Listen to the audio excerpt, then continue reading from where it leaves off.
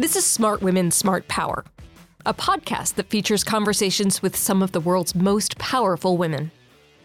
I think I speak for everyone who participated in Unifier up to right now is how much we learned from working with our Ukrainian colleagues, because although everyone woke up to the threat of Russia in 22, they were dealing with that from 2014 onwards. And it was a constant reminder when we worked with them that we were training soldiers and they were going off and fighting at the front and then coming back.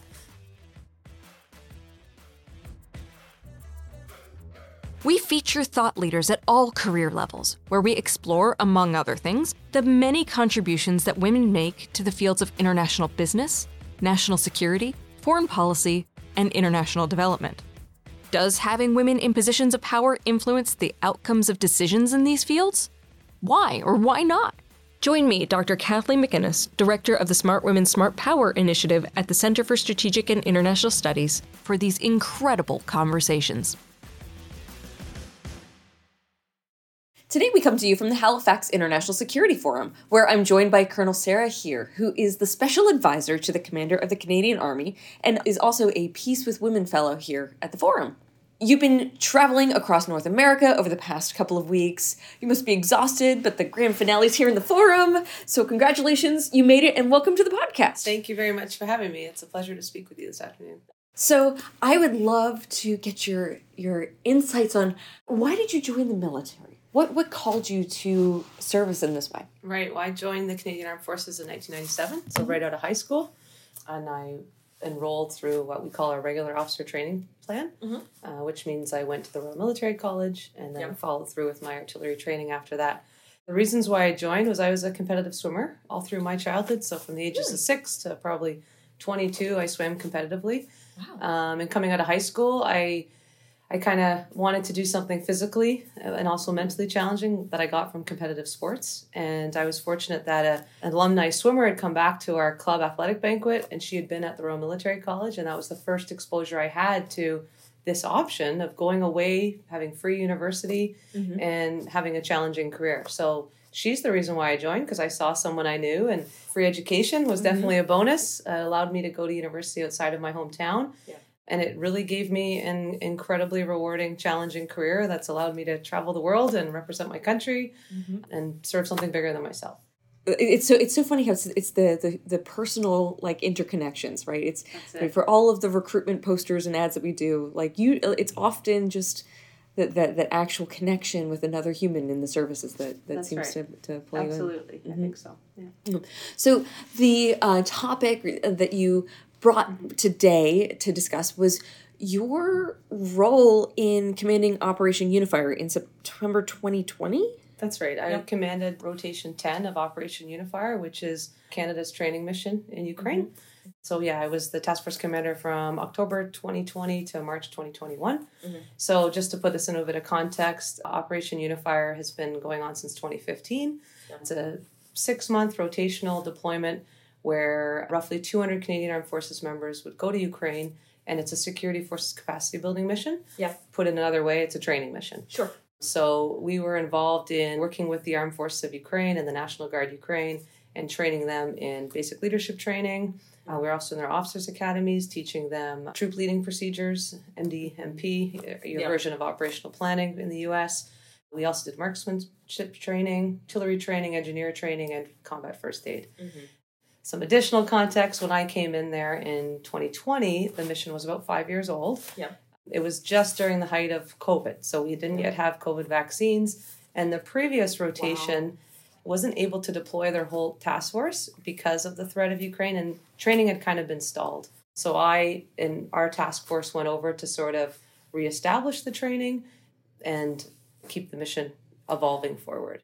Well, now, where were you located? So our headquarters was based in Lviv on the western side of the country. Oh, it's such a great city. It was awesome. My whole experience, I feel very fortunate to have had the time there. Yeah. Obviously, the connections we made, and it's very difficult to watch what's occurring now and wanting to help and wanting to do more. And I think I speak for everyone who participated in Unifier up to right now is how much we learned from working with our Ukrainian colleagues, because although everyone woke up to the threat of Russia in 22, They were dealing with that from 2014 onwards, and it was a constant reminder when we worked with them that we were training soldiers and they were going off and fighting at the front and then coming back. So we had so many lessons learned that we got from them as well. Wow.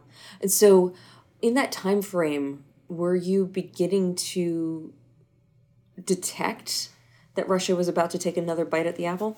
It was starting to become apparent just at the end of my rotation. So my successor, her task force, that was very apparent. A lot of security briefings in preparation and seeing the movement of Russia along the eastern front of Ukraine. And what were some of the lessons that you learned from that experience? I mean, training the Ukrainians? Well, I think definitely we saw the will of the Ukrainian soldiers. That was very apparent to us. They didn't always have the same level of training that we had or the same level of equipment, but their patriotism, their desire to fight for their survival and their country was apparent right off the bat. Yeah. We also learned quite a bit from them about Russian tactics with explosive devices. They were able to teach us quite a bit about Russian tactics at the lowest level because we were dealing more with like company level and below. Yeah. So very tactical sort of mindset pieces. That's fascinating.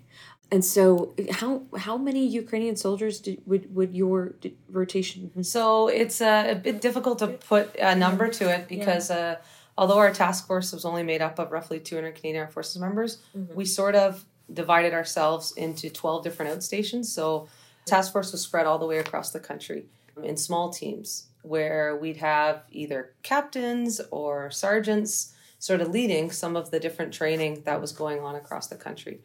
I think the total number of Ukrainian soldiers that the Canadian Armed Forces has trained is over 35,000, but that's all the rotations put together. And I should say that the Op Unifier has recommenced. It's just taking place in a third country now, in Poland and in the UK.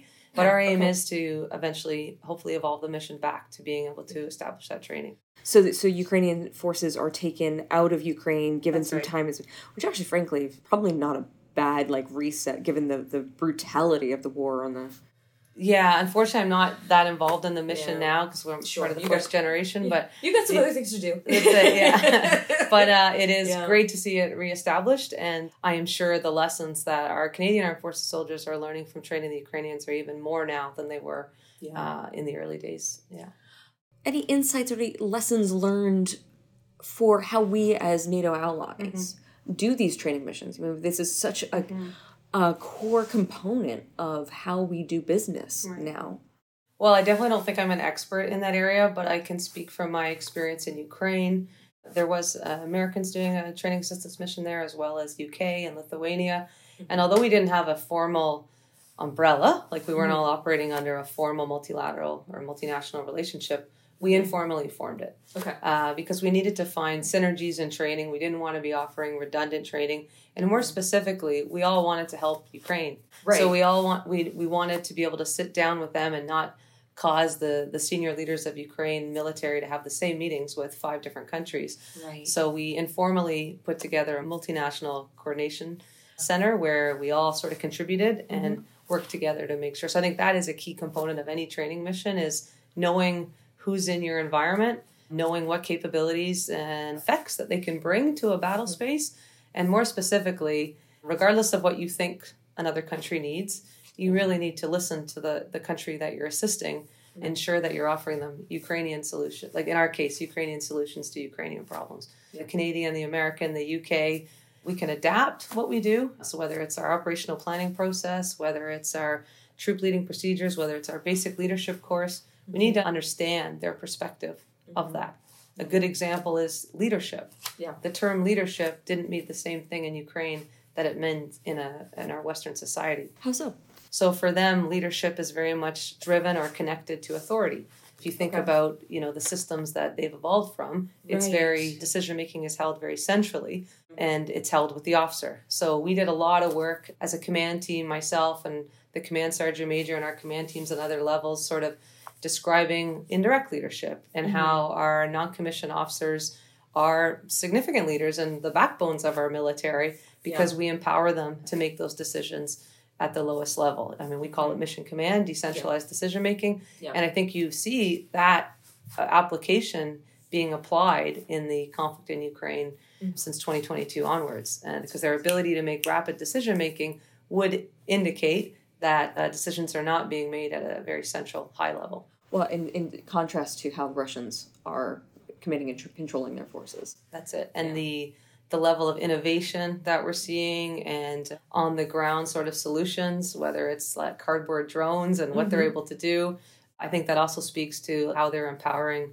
the less senior generation and non-commissioned members to make significant tactical and strategic impact on the battlefield. I was wondering if you could comment the role of Ukrainian women in the conflict overall, but also within the military of Ukraine and on the battlefield. I was wondering if you could speak to your perceptions of, are they really fully integrated? Are they really fully there?